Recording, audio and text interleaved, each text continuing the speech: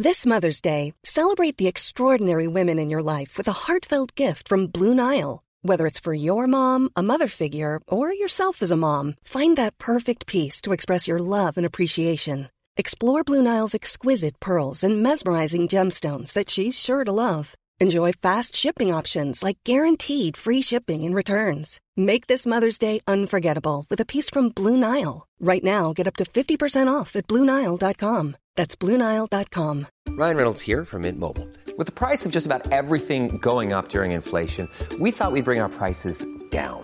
So to help us, we brought in a reverse auctioneer, which is apparently a thing.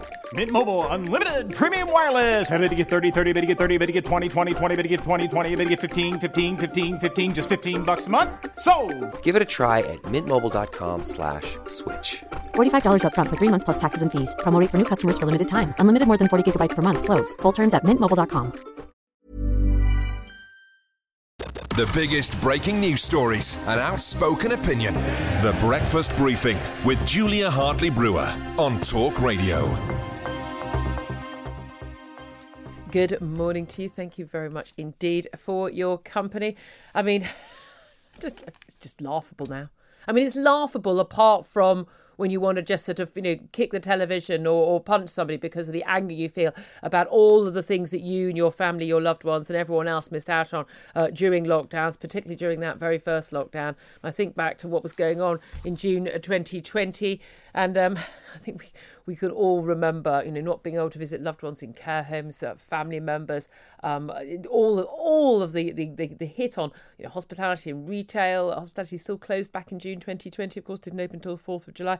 And all of the hardships that people went through. Meanwhile, another party in number 10. It doesn't have to be a good party. Just because they throw what look like, frankly, rubbish parties doesn't mean it's not a party. If there's cake, there are 30 people, and those 30 people include your wife, and for some reason your interior decorator, Lulu Little, and you're singing happy birthday, I'm afraid that's what's called a party.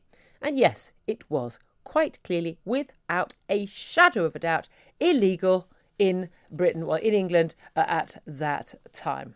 So is this drip, drip, drip going to mean the end for Boris Johnson, or have we all just got bored with Partygate? Well, let's talk to Tom Slate, who's editor of Spiked Online. Good morning to you. Morning, Julia. I have to say the reaction of one of my relatives, who's one of the nice people who actually voted for Boris Johnson's. Their response when I passed on the news, you won't believe it, there's been another party emerge, was they should all be taken out and shot. I think there's quite a lot of people who feel that way.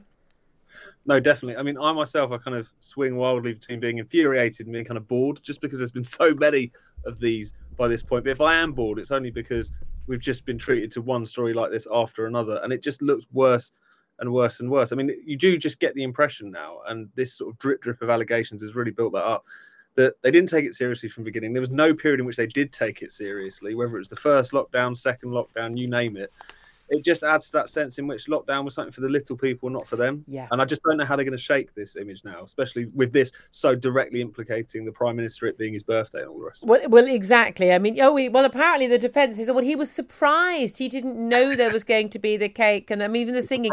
You weren't allowed to join a choir. There was no singing wasn't allowed.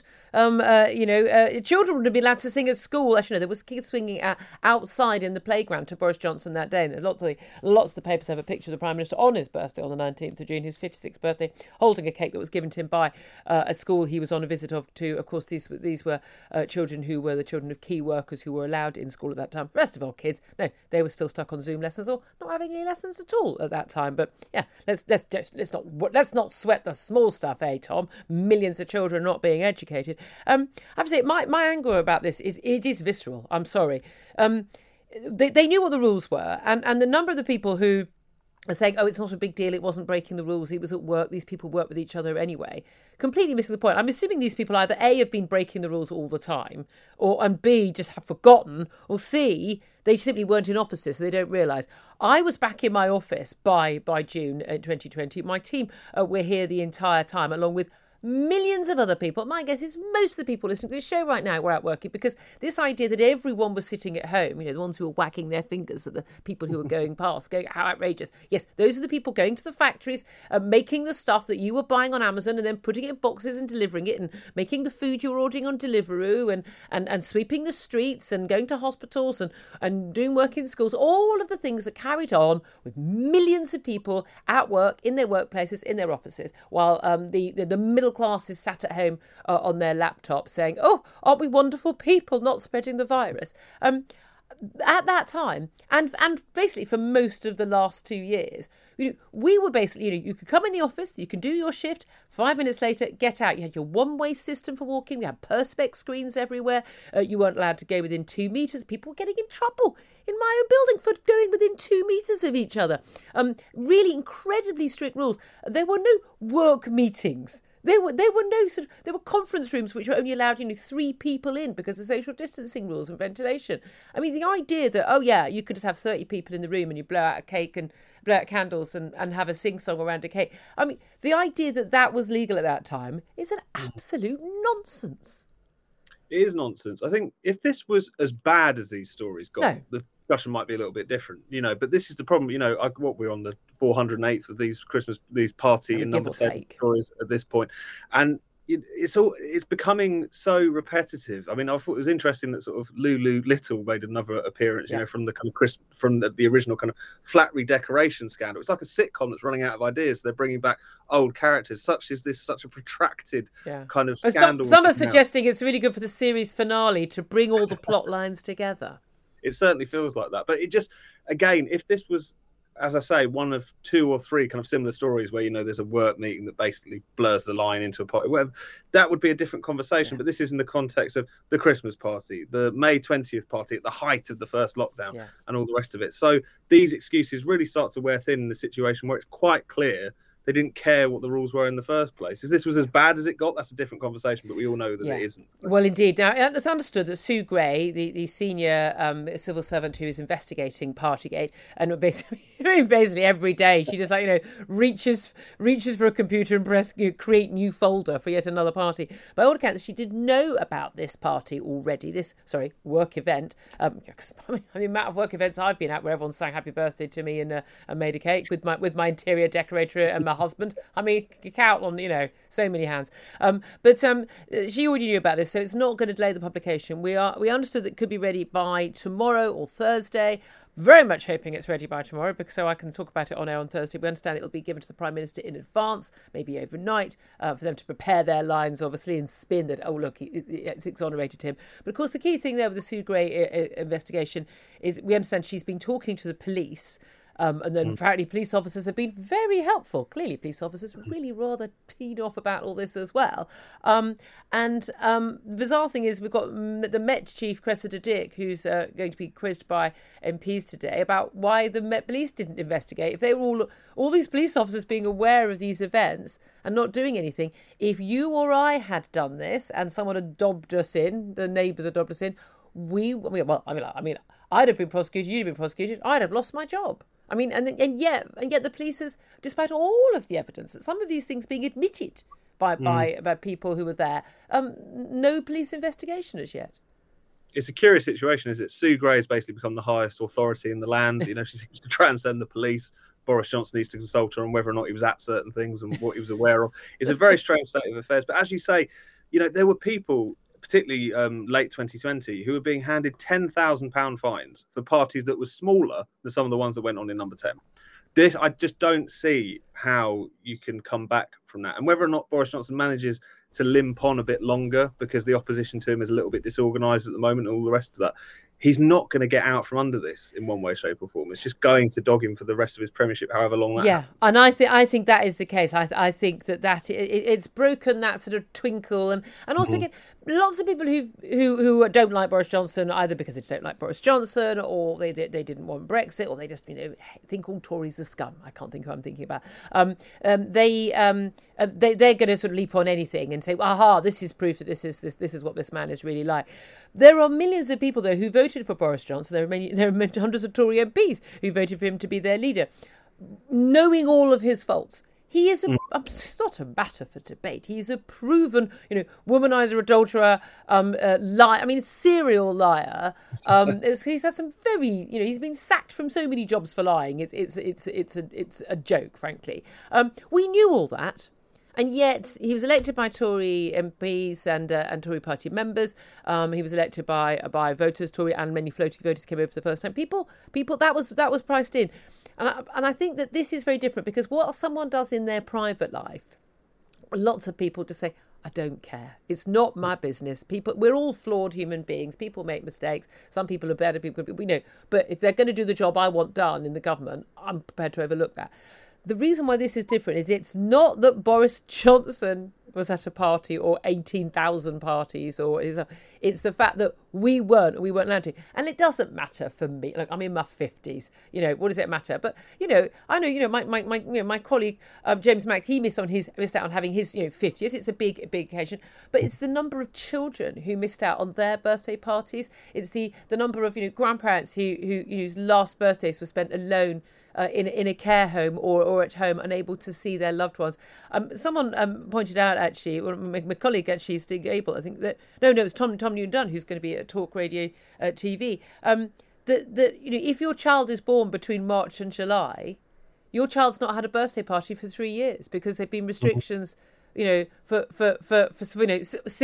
they haven't had a thing since 2020, so 2019. So people who've had children since then have not had a birthday party for their children. These are really big events in people's lives. These things matter. That's why we do these things. And while we were not allowed to do them, and people weren't doing the right thing or were obeying the law because they were fearful of getting caught and losing their jobs and getting a fine, these people in Number 10 who were making the rules thought they were stupid rules, because if they thought they were good rules, they would have obeyed them. So why were the rest of us forced to obey them?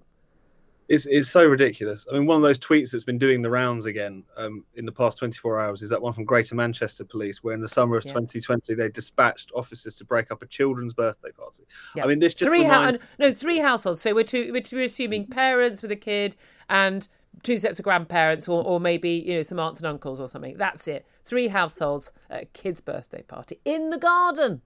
It's absolutely crazy. And then you're just in this situation where if Boris Johnson had anything else to fall back on, people might people can kind of make up for any of his personal shortcomings. But as you say, not only is this so personal because it's about locking us down and then starting to throw parties in Number 10 almost immediately, it seems like. But there's also, what else does he have to show for this now? Yeah. I mean, his government is just consumed by one scandal after another. It's just constantly firefighting. Yeah. It can send arms to Ukraine, but even that doesn't change the subject. Yeah. It's just, there's nothing else there. So all you're left with is the bad faith and the lies. Well, that's it. I mean, that's it. He did get Brexit done. All credit to him. I thought his leadership in the first stages of the lockdown was really, really impressive. And his leadership at the end of the pandemic, which we are at, thank you very much, in terms of standing up to Sage and the doom mongers and taking us out of lockdown in July. It should have been, we should never have been in lockdown, and it should have been out of lockdown in February. But, we eventually got out and we didn't go into lockdown again in December.